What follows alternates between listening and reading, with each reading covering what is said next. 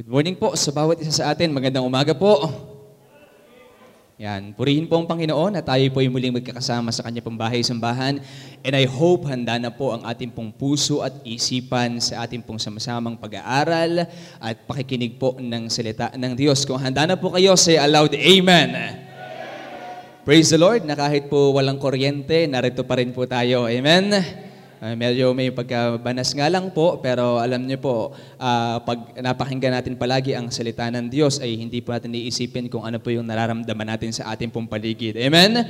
Narito po tayo hindi para magpalamig. Amen? Narito po tayo hindi para matulog. Narito po tayo para katagpuin at sambahin ang Panginoon sa Espiritu at katotohanan. And that's our ultimate purpose this morning.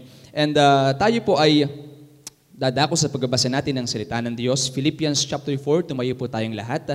At again, I would like to thank the Lord for this wonderful opportunity na makapangaral po ng kanya pong salita and of course sa ating pong pastor sa kanya pong pagtitiwala. And verse number 2, 3, and 4. Ito lang pong tatlo ang ating basahin for the sake of time, but iikot po ang pag-aaralan natin in verses 2 to 13. Basahin ko po ang verse number 2, basahin niyo po ang verse number 3 ng malakas. At basahin po natin sabay-sabay ang verse number 4. Verse number 2, Philippians chapter 4, I beseech Euodias and beseech Syntyche that they be of the same mind in the Lord. Verse 3.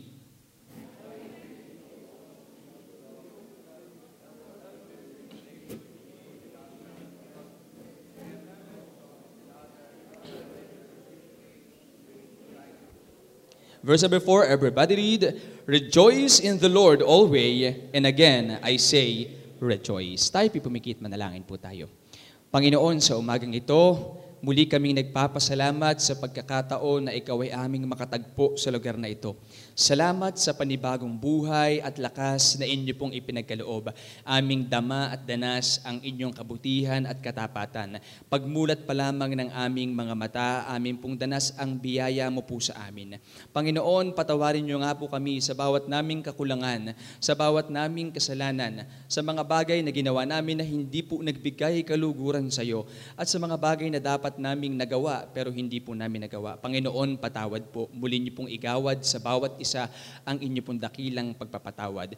Dalangin namin, Panginoon, na samahan niyo po kami. Ikaw po ang pumagitna sa amin. Pangunahan niyo po ang buong araw na ito ng aming pong pananambahan. Patuloy niyo pong bigyan ng kagalakan ang puso ng iyong mga anak pagdating, Panginoon, sa pananambahan sa iyo at sa pakikinig ng inyo pong salita. Samahan niyo po kami, Panginoon, bigyan niyo po ako ng tamang pananalita. Itago niyo po ako sa inyong likuran. Sa pangalan po ng Panginoong Hesus, ito pong aming dalangin. Amen and amen. Last week po, kapatid, inaral po natin is about celebrating the man of God or appreciating the man of God. At kinuha po natin ang ating pong tinalakay in Hebrews chapter 13. Kung natatandaan niyo po, Hebrews chapter 13, ang sabi po doon, obey them which have the rule over you, that have the rule over you. Diba ba? And submit unto them, for they watch for your souls, sabi pa doon sa bandang huli, that they may do it with joy and not with grief. Di ba? Ating pong tinalakay, ano po yung duty natin bilang isang mananampalataya? We actually have this duty pagdating po sa ating pong personal relationship sa Panginoon and of course, pagdating po sa relasyon natin with the man of God. Amen? Sabi nga to know them which labor among you. Hindi mo lang siya kilala sa pangalan, but kilala mo yung man of God, yung pastor mo, on a personal level. Remember them which have the rule over you, who have spoken unto you the word of God, whose faith follow, considering the end of their conversation. So dapat patuloy po natin silang inaalala, patuloy tayong sumusunod at nagpapasakop po sa kanila. So that's the duty of the believers. Yun po yung ating pong duty. Pangalawa is the design of God. Ano po yung design ng Panginoon? Ang disenyo po ng Panginoon, meron po dapat magbantay, gumabay sa ating mga kaluluwa. And the appointed men para po sa gawain na yan ay walang iba kundi yung mga pastor na galing po sa puso ng Diyos. At yung pangatlo is the delight of the man of God, that they may do it with joy and not with grief. So ibig sabihin, yung delight po ng man of God ay yung makita po na ang bawat isa po sa atin ay lumalakad sa katotohanan ng salita ng Diyos. Amen? I believe ang ating pong pastor, natutuwa siya pag nakita niya yung mga bata pa lamang nung una. Hanggang ngayon, nakikita pa niya sa ating pong ika-26 na taon. Di po ba? Hanggang ngayon, narito pa, nagpapatuloy, nagpapagamit sa Panginoon. Kaya yun po yung delight niya, yung makita po na tayo po ay nagpapatuloy sa katotohanan ng salita ng Diyos. Yung hanggang tumating pang ilang mga panahon, 5 taon, 10 taon, pag nakita mong si Matthew ay nagpapastor, di po ba? Matutuwa po tayo. Pag nakita mong si Joshua ay nagpapastor, amen? Matutuwa po tayo. Yan po yung delight ng man of God. Pag nakitang nagpapatuloy po tayo sa kautusan ng Diyos at sa bawat panawagan po niya sa atin. Now, we'll be continuing our lesson po in Philippians chapter 4. And binasa po natin ay verses 2, 3, and 4. Pero kukunin po natin hanggang verse number 13. Now, ang pag-uusapan po natin ay napakasimple. In verse number 4, ang sabi dyan, rejoice in the Lord. At yan po yung topic natin this morning, rejoice in the Lord. And I hope ngayong umagang ito, pagpasok niyo po ng bahay-sambahan, ay taglayin niyo po ang kagalakan sa Panginoon. Amen? Tanungin niyo nga po yung inyong katabi, sabi mo sa kanya, masaya ka ba sa Panginoon? Mukha naman pong hindi halata. Ano po, dapat nandun, pagpasok mo pa lang sa bahay-sambahan, iwan mo na yung problema mo, iwan mo na yung stress mo, iwan mo na yung depression mo. Narito ka ngayon kasi gusto mo na magalak sa Panginoon. Amen? And that will be our topic this morning, rejoice in the Lord. Alam niyo po mga kapatid, ang sanlibutan po ito or the secular world, meron po silang nare-recognize na 4 level of happiness. Meron daw pong 4 na level ang kasiyahan. Ang unang level po ng kasiyahan ay yung tinatawag po na pleasure. Okay? Ito pong pleasure, ang ibig sabihin po nito is immediate gratification. Meaning to say, pwede kang maging masaya for a short period of time. That's pleasure. Momentarily yung kasiyahan. That's level 1. Okay? Halimbawa, meron pong kumain ka sa isang masarap na restaurant, talagang napakasarap ng inihain sa'yo. Masaya ka kasi habang kumakain ka, talagang sarap na sarap ka.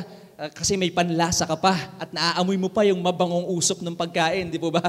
So, pero pagkatapos mo kumain, umuwi ka ng bahay, di po ba? Tapos na yung kasiyahan mo kasi naubos mo na yung pagkain. Mamaya nasa CR ka na, ilalabas mo na rin yung kinain mo. Okay? So, pleasure, momentarily, immediate gratification, short-lived, shallow. Okay? O kaya may bago kang damit. Di ba? Masaya tayo pag may mga bago po tayong gamit. Tama po ba? Excited tayo. Lalo na pag may bago kang cellphone, hindi ka makakatulog sa gabi. Di ba? Kakalikutin mo na kakalikutin yung cellphone mo. Kasi bago, gusto mong ma-explore. Gusto mong makita yung features. Gusto mong makita kung gaano kaganda yung bago mong biling cellphone. So that's pleasure. Short-lived. Okay? Immediate gratification. Yun yung level 1. Ang level 2 daw po is about passion. Okay? It means pwede pong hobbies, or pwedeng yung career mo, or you're being passionate about doing something. Passion yon. Okay? Halimbawa, talagang nasisiyahan ka kapag nagbibisikleta ka. Okay? Pupunta ka dito, tapos pupunta ka ng Tagaytay, bisikleta yung dala mo. Di ba? Aahon-ahon ka, hihinga-hinga ka. Pero dahil passion mo yon, masaya ka na ginagawa mo yon. So that's passion. Yung kumbaga merong pangangailangan na masatisfy yung iyong ego. So that's the level 2. Passion. Yung una po, pleasure. Pangalawa, passion. Yung level 3 daw po ng kasiyahan is about purpose.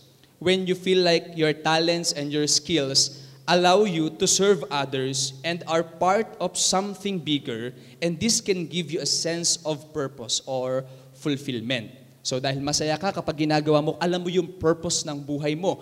Halimbawa, alam mo na ikaw ay, ang purpose mo ay gagawin ka ng Panginoon na mayor, di ba? Masaya ka na ginagawa mo yun. O kaya ang purpose mo, gagawin ka ng Panginoon na teacher. Okay? Ginagawa mo, nagtuturo ka because you know your purpose. Ang alam mo, tinawag ka ng Panginoon para maging isang guro. Ginagawa mo yun with passion. That's purpose. Ang pang-apat daw po, mga kapatid, is ultimate good. When we say ultimate good, ito po yung pag-ibig ng isang tao sa katotohanan, and you appreciate love, you appreciate beauty, okay? So yun po yung tinatawag nating ultimate good. So pero kapatid, yan po ay secular definition, okay? Sa atin pong mga Kristiyano, para po sa atin, the highest level of happiness is when you are able to rejoice in the Lord always. Amen? Yung kahit wala kang bagong damit, kahit wala kang bagong cellphone, amen? Kahit na hindi ka nakapag-bibisikleta, pero pwede ka pa rin magalak sa Panginoon. Yun po yung ating pong mataas na level ng kagalakan. Yung kagalakan po natin sa Panginoon.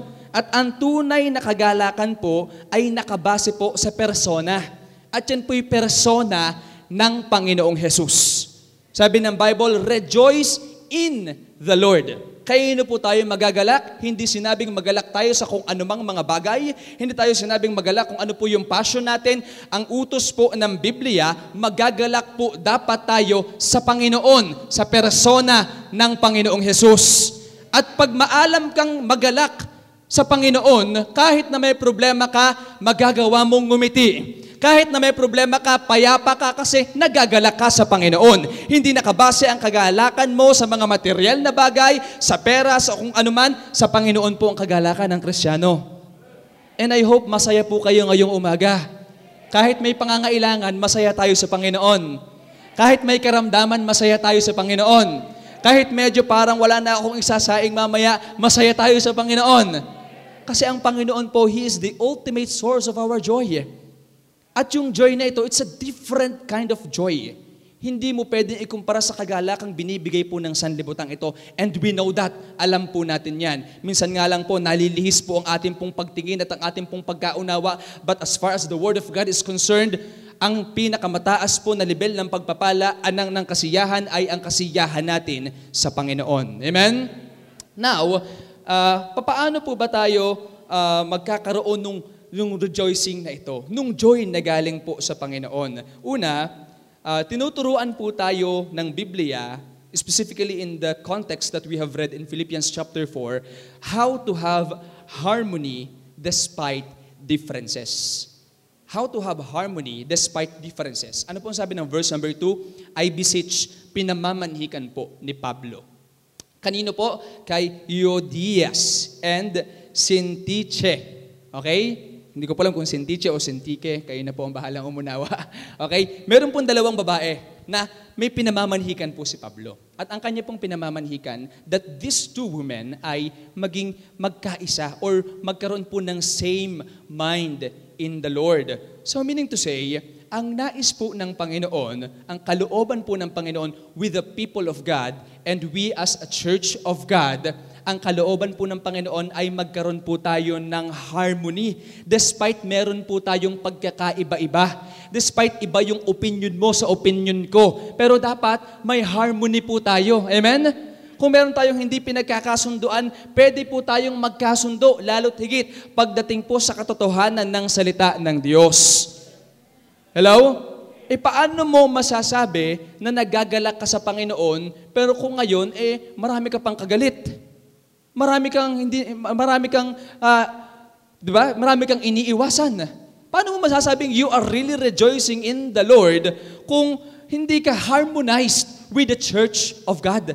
Kung hindi po tayo nagkakaroon ng harmony. Alam niyo po kapatid, magalak po tayo kapag talagang tayo po ay nagkakasundo-sundo despite of our differences.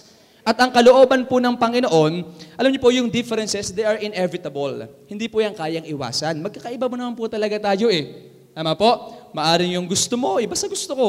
Maaring yung maganda sa paningin mo, hindi maganda sa paningin ko. Okay? Maaring ako, pogi sa paningin ko, pero sa inyo, poging-pogi. Magkaiba nga po yun kasi, di ba? Mas mataas po yung pagtingin nyo sa pagtingin ko. Pero magkakaiba po tayo ng pagtingin. Pero alam niyo po kapatid, yung differences na meron po tayo, hindi po dapat ito mag-lead sa division. Hindi ibig sabihin na magkakaiba tayo, okay, hindi ko to sasamahan, parang hindi ko siya feel kasama. Iba yung taste niya, iba rin yung taste ko, hindi kami pwede magsama. No. Sa salita po ng Diyos, and as far as the church is concerned, as the body of Christ, ang nais ng Panginoon, ma-observe po natin ang harmony in the church. No division. Amen? And that's the will of God. At yun po yung naging problema ni Euodias and Syntyche. Hindi po natin alam, hindi po sinabi ng Biblia kung ano po yung kanilang pinag-aawayan. Hindi po niliwanag dito. Pero hindi din po sinabi kung ito po ba ay major theological issue. Di po ba? Kasi pagdating po sa salita ng Diyos, talagang Alam niyo po, pwede po tayong mag-adjust sa ibang mga tao kasi may mga differences po tayo. Pero kapatid, kapag dating sa usapan na po ang salita ng Diyos, hindi pwedeng salita ng Diyos ang mag-a-adjust sa ugali natin. Hello? Hindi pwedeng ang salita ng Diyos, ang Biblia, ang mag-adjust sa ugali mo. No, tayo ang mag-a-adjust kung ano sinasabi ng Word of God. Magkakaiba tayo, pero pagdating sa salita ng Diyos, ito po ang ating pong sinusunod. Ito po ang ating pamantayan. Amen? Kaya hindi po natin alam kung anong kanilang pinag-aawayan. Pero ang pinamamanhikan po sa kanila ni Pablo, magkasundo na po sila. Kaya ngayon kapatid, kung meron ka pang medyo hindi kasundo, di po ba? Meron ka pang sama ng loob sa puso mo, meron pa kayong di pagkakaunawaan, kapatid, maliwanag ang salita ng Diyos. Ang pinagkaiba nga po natin sa hindi mananampalataya, tayo pong mga Kristiyano, magkakasundo po dapat tayo. Amen? Tingnan nyo nga po, baka naman yung katabi po, hindi mo kasundo. Kilala niyo po ba yung katabi nyo? Baka mamaya, katabi nyo po, pero hindi nyo alam ang pangalan, di po ba? Pero minsan nakakalito naman po talaga sa pangalan. Tama po ba? Ako din po nalilito. Sa mukha po ako matandain, sa pangalan po ako hindi po ako matandain. Minsan nga natatawag ko po kay CJ ay si Coco, di ba? Si Brother Coco Melon. Joke lang po. Si Coco Martin. Pero alam niyo po, despite of our differences, ang nais po ng Panginoon is for us Christians to live in harmony. Mabuhay. Di ba mahirap po yung marami kang hindi kasundo? Ang hirap po nun. Ang hirap mabuhay na marami kang iniiwasan. Ang hirap mabuhay na marami kang kagalit. Hindi mo alam. Lumiliit yung mundo mo. Sumisikip yung mundo mo. Kapatid, kalooban ng Panginoon, we should harmonize in the church. At magiging sagabal po sa ikasusulong ng gawain ng Panginoon kung tayo po ay hindi in harmony sa salita ng Diyos at sa simbahan po ng Diyos. Amen? So yun po yung isa sa kagalakan na pwede po nating makuha sa Panginoon. Yung maayos po ang ating pong personal relationship with Him and our personal relationship with the Church of God. Ang nais po ng Panginoon is tayo po ay maging peacemaker. According to Matthew chapter 5, verse number 9, taga-pamayapa. Amen? Sapagkat ang kalooban po palagi ng Panginoon ay laging sa pagkakaayos at pagkakasundo-sundo at hindi po sa division. But he urged the women themselves to agree and suggested the basis. Bakit kinakailangang magkasundo ni Euodias and ni Syntyche? Ang sabi ng salita ng Diyos, in the Lord. Sa Panginoon. Be of the same mind in the Lord. Ibig sabihin, ang Panginoon ay sapat ng dahilan para tayo po ay magkasundo-sundo. Amen? Despite of our differences, the basis of our harmony will always be the Lord. We may not always see things alike, but we can treat one another as brothers and sisters in Christ. Amen? So, how to have harmony despite of differences? And that would give us the joy na nanggagaling po sa Panginoon when we are in harmony with the will of God and with the Church of God. Pangalawa po is how to have peace despite of problems.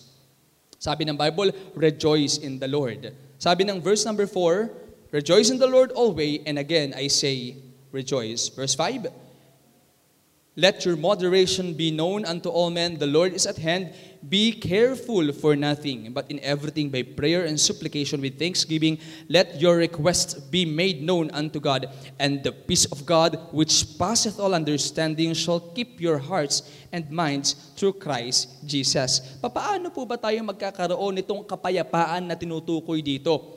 Despite of the problems na meron po tayo. Yun po yung palagi nating napapakinggan, kapatid, di po ba?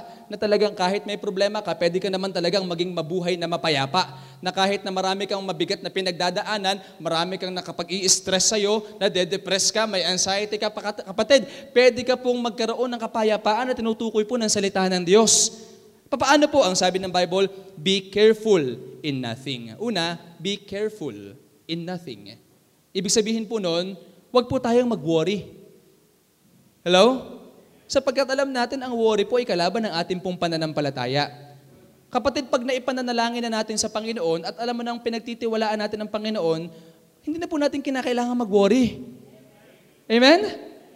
Baka po tayo kapatid na nandalangin, Panginoon, meron po akong malaking pangangailangan, pero pinagkakatiwala po. Kita mo po ang puso ko, Panginoon, pinagkakatiwala ko po ito sa iyong pangangailangan na to. Amen. Nag-amen ka na sa panalangin mo. Tapos mamaya, nasa isang tabi ka na naman, iisipin na naman, ano naman kayong gagawin ko doon sa paano ko kaya susolusyonan itong problema na to?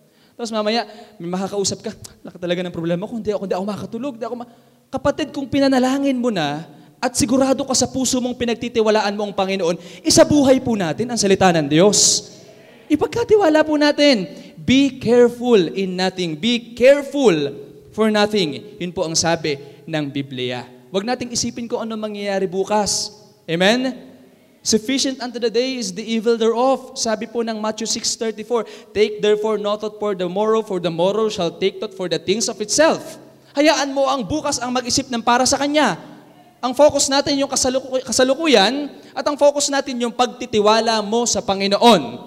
Kaya lahat ng worries mo ngayon, lahat ng problema mo ngayon, itiwala mo sa Panginoon. At kung tunay tayo nagtitiwala sa Panginoon, hindi po tayo para mabuhay sa pagdududa. Hindi po tayo para mabuhay sa pag-alaala. At hindi tayo makatulog dahil sa ating pong maraming iniisip. No, kung nagtitiwala tayo sa Panginoon, at peace po tayo. Payapa tayo na may gagawing solusyon ang Panginoon sa mga problema po natin.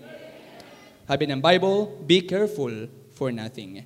Una po, be careful in nothing. Pangalawa, be prayerful in everything. Maging mapanalanginin po tayo sa lahat ng mga bagay, but in everything, by prayer. May pangangailangan ka, kapatid, by prayer. Hindi ka makatulog, kapatid, by prayer. Amen? Marami kang iniisip, kapatid, by prayer. Ipanalangin po natin sa Panginoon. Ilang beses na naman po natin nasubukan kung gaano po talaga kamakapangyarihan ang panalangin. Kaya kapatid, talagang pagsubok na po ito, pagtitiwalaan po natin. Di po ba? Hindi natin kailangan pagdudahan ng kapangyarihan po ng panalangin. Bakit? Hindi naman ito nakabase sa kung magaling ba tayong manalangin. Hindi po. Nakabase po ito kasi magaling po yung pinananalanginan natin. Tapat po yung pinananalanginan natin. Kaya sa lahat po ng mga bagay, panalangin. Amen? Kaya kapatid, ano mang iniisip mo ngayon, may kabigatan ngayon, nagpunta ka dito sa church, mabigat ang iyong pakiramdam, marami kang mga bagay na hindi mo alam kung paano mo susolusyonan, ang solusyon po dyan, panalangin. And we praise the Lord na tinuturuan po tayo ng salita ng Diyos at palagi pong ipinapaalala sa atin kung ano po ang mga bagay na dapat po nating gawin. Una, be careful for nothing, no worries, huwag tayo mag-alala. Pangalawa, be prayerful in everything. Pangatlo, be thankful for anything. Sabi ng Biblia, ano po sabi dito? But by prayer and supplication with thanksgiving, and let your request be made known unto God. Ano man pong mga bagay na meron po tayo, ipagpasalamat po natin sa Panginoon. Hello? Matutunan po natin yung habit of thanking the Lord sa mga bagay na meron po tayo. Tingnan mo ngayon, sinasabi niyo po na marami kayong pangailangan, marami kayong problema, pero narito ko ngayon. Hindi naman mukhang kayo po ay naghihirap. Amen? Nakahihinga naman po tayo ng maayos kahit may mask po tayo. Siguro bago naman po kayo nagpunta dito sa bahay-sambahan, kumain kayo ng maayos. Di po ba? Ipagpasalamat po natin yan sa Panginoon. Napakadaming bagay na pwede po nating ipagpasalamat sa Diyos. At kung magiging habit po natin palagi ang huwag mag-alala, kundi manalangin at magpasalamat sa Diyos, talagang magkakaroon ka ng kagalakan na nanggagaling po sa Panginoon. Mahirap po magalak pag marami kang alalahanin. Tama po ba? Mahirap magalak pag ikaw ay namumroblema. Mahirap magalak kapag talagang ikaw ay hindi mo alam kung ano yung gagawin. Kapag marami kang pangailangan, kapag ang isip mo nakafocus sa maraming mga bagay, pero kapatid, tinuturuan tayo ng salita ng Diyos. Kung gusto mo ng kagalakan na galing sa Diyos, sundin natin kung anong sinasabi niya. Huwag kang mag-alala, manalangin ka, magpasalamat ka sa mga bagay na binibigay ng Panginoon. Be thankful for anything. Pangatlo po, how to have holiness despite temptations. Kapatid, una ay tinuturuan po tayo ng salita ng Diyos na talagang if we live in harmony with the Church of God, this will give us the joy. And if we have this peace despite of our problems, if we be thankful and prayerful, and kung yung mga worries natin, pinagkakatiwala natin sa Panginoon, we will be rejoicing in the Lord. Pangatlo, how to have holiness despite temptation. Alam niyo kapatid, ang kaaway po natin is at work. Ang nais po niya ay mapatumba po ang mga mananampalataya, the great man of God, the Christian leaders. And yun po yun talagang kanila pong tinatarget sa atin. Mapatumba po tayo, papanghinain po tayo sa pananampalataya. But how to have holiness despite of many temptations? Ngayon po, napakadami na pong form ng temptations. Kahit hindi ka umalis sa bahay mo, pwede kang makapasok sa iba't ibang uri ng mundo. Sa internet pa lamang, hello? Kahit nasa kwarto ka lang, kahit wala ka sa dati, kung talagang yung mga temptation na tinatawag, kinakailangan pang pumunta sa iba't ibang mga lugar, pumunta sa Maynila, pero ngayon po, kahit nasa kinauupuan mo, di po ba? Pwede kang makapasok sa iba't ibang mundo. Pero kapatid, how to have this holiness despite of temptations? Verse number 8, finally, brethren, whatsoever things are true, whatsoever things are honest, whatsoever things are just, whatsoever things are pure, whatsoever things are lovely, whatsoever things are of good report, if there be any virtue, and if there be any praise, think on these things. Kapatid, ito dapat yung ating pong mga bagay na iniisip. Ano po ang sabi? Yung mga bagay po na makatotohanan. Salita ng Diyos. Yung mga bagay po na honest, just, yung mga dalisay na bagay, yung mga magagandang bagay, yung lovely things, yan po dapat ang iniisip natin. Sabi ng Bible, think on these things. Dapat ang iniisip po natin ay mga positibong bagay, mga magagandang bagay. Hindi yung lumipas po ang buong maghapon, puro problema na ang iniisip mo. Puro galit na ang iniisip mo. Ang sabi ng Biblia, think on these things. And for us to be able to overcome yung mga temptations na meron po tayo, mahalaga po ang role ng tamang pag-iisip. Amen? Because wrong thoughts can lead to wrong action. Kapag mali ang iniisip natin, malaki ang posibilidad, it's probable na mali din po ang magawa natin. Amen? Kaya kinakailangan po nating isipin as believers, we need to think the right things, yung mga tamang bagay. At yun po yung inisa-isa sa atin in verse number 8. Alam niyo po, ang sabi ng Panginoong Jesus, out of the heart proceed the issues of life. Sa puso po natin nanggagaling. Right thoughts can lead to right living. And we should follow kung ano po ang sinasabi ng Word of God. Kaya kung gusto natin ng tamang buhay, ng tamang living, ng maayos na pamumuhay, na we are overcoming lahat ng temptations na meron tayo, nag-uumpisa po yan sa tamang pag-iisip. Amen? At dapat tama po ang isip natin kung ano ang sinasabi ng Biblia. Ito po ang i-meditate natin. Meditate on the person of God. Meditate on the Word of God. Amen? Meditate on the will of God. At bibigyan po tayo nito ng tamang pag-iisip. And we will have this power para po ma-overcome natin any temptation na pinapadaan po sa atin ng kaaway. We should maintain a holy life. At number 4, dito po tayo magtatapos, how to have contentment despite circumstances. Verse 10 to 13. But I rejoiced in the Lord greatly that now at last your care of me hath flourished again, wherein you were also careful, but ye lack opportunity. Now, not that I speak in respect of want, for I have learned in whatsoever state I am, therewith to be content. I know both how to be abased, and I know how to abound. Everywhere and in all things I am instructed both to be full and to be hungry, both to abound and to suffer need. I can do all things through Christ, which strengtheneth me. Kapatid, ang sikreto po ni Pablo, ang sabi niya, I know how both to be abased and to be abound. Kung naranasan niya na siya'y masagana at naranasan niya na siya'y hindi. Pero sabi dito, in everywhere, in whatsoever state he is, ang sabi niya, therewith to be content. Alam niyo po, yung mga tao o mga Kristiyanong kontento, ito po yung mga Kristiyanong masaya sa Panginoon. Contentment, hindi po nabibili ang kakontentuhan, kapatid. Alam niyo, pag ang isang tao wala pong kakontentuhan, hindi niya makita-kita kung ano magpapasaya sa kanya. Pero kung kontento ka sa Panginoon, magiging masaya ka. Amen? Kagaya po ni Pablo. Despite and in spite of everything that he has experienced through his missionary journeys, may mag-support man sa kanya o wala, may tumulong man sa kanya o wala, ang sabi ni Pablo, in whatsoever state I am, therewith to be content. Amen?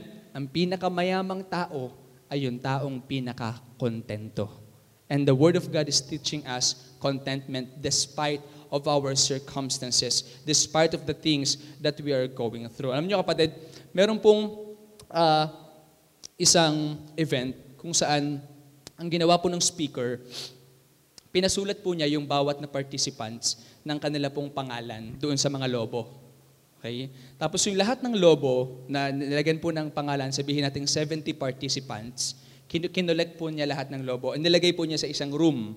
Tapos, ang challenge ngayon na binigay po ng speaker is kinakailangang makuha nila yung lobo na naglalaman na ang nakasulat ay yung kanilang pangalan in 5 minutes. Okay? So, isang malaking room, nagpunta po sila, tapos talagang nung nag-start ang oras, nagtakbuhan po yung mga tao, kanya-kanyang hanap, kanya-kanyang takbo, and you can really see a great chaos sapagkat nagputukan na po yung mga lobo. Ang nangyari po sa bandang huli, wala pong nanalo. Lahat po ng mga lobo ay pumutok, walang nakahanap nung kanilang nung lobo na may pangalan nila. Inulit po ng speaker. Ang ginawa po niya, nagpasulat ulit siya ng kanyang pangalan. Ang pangalan ng mga participants doon po sa lobo. Tapos, nilagay ulit sa isang room. Tapos, iba na po yung instruction niya. Sabi niya, kukunin niyo yung lobo in 5 minutes, kahit kayo ng lobo. At pag nakita niyo yung lobo, kahit hindi niyo pangalan, hahanapin niyo kung sino yung pangalan na yon at ibibigay niyo yung lobo sa kanya. Alam niyo po, nang ginawa yun, walang pumutok na lobo. And in 5 minutes, mabilis po silang natapos. Amen? Alam niyo po, kapatid, minsan hanap tayo ng kasiyahan. Di ba? Hinahanap natin ang kasiyahan pero hindi po natin masumpungan. Pero kapatid, ang kasiyahan pala, kapag talagang hindi natin inuuna yung ating pong mga sarili. Hello? Kapag inuuna po natin ang iba. Kapag inuuna po natin ang Panginoon. Amen? Hindi po yung ating personal na kagustuhan lamang. Alam niyo po, ang tunay na kagalakan ay hindi po pansarili. Ito po ay yung ating pong paglilingkod sa iba, ang ating paglilingkod sa Diyos at sa pagtupad po natin sa kalooban ng Panginoon. How to have contentment despite of the circumstances, matuto po tayong magalak palagi sa Panginoon. Amen? Tayo po yung manalangin. Lord, salamat po sa umagang ito. Thank you, Lord, for your words na amin pong pinag-aralan. Lord, salamat po sapagkat ikaw po ang nagtuturo sa amin kung paano po kami magagalak sa iyo. All our worries, all our anxieties and depressions, ipinagkakatiwala po namin sa iyo, Panginoon. Dalangin ko po na patuloy niyo po kaming samahan, patatagin at patuloy na itaas ang amin pong mga pananampalataya and for us, O Lord, na makalakad ng naaayon sa inyo pong kalooban ng may kabanalan, may kaayusan, Panginoon, at may kalinisan. I pray, Lord, na samahan niyo po kaming patuloy. Enable niyo po kami, empower niyo po ang bawat isa sa buong maghapon ng aming pananambahan, Lord. Patuloy niyo pong bigyan ng kagalakan ang aming pong mga puso. Sa pangalan po ng Panginoong Jesus. Amen. Amen.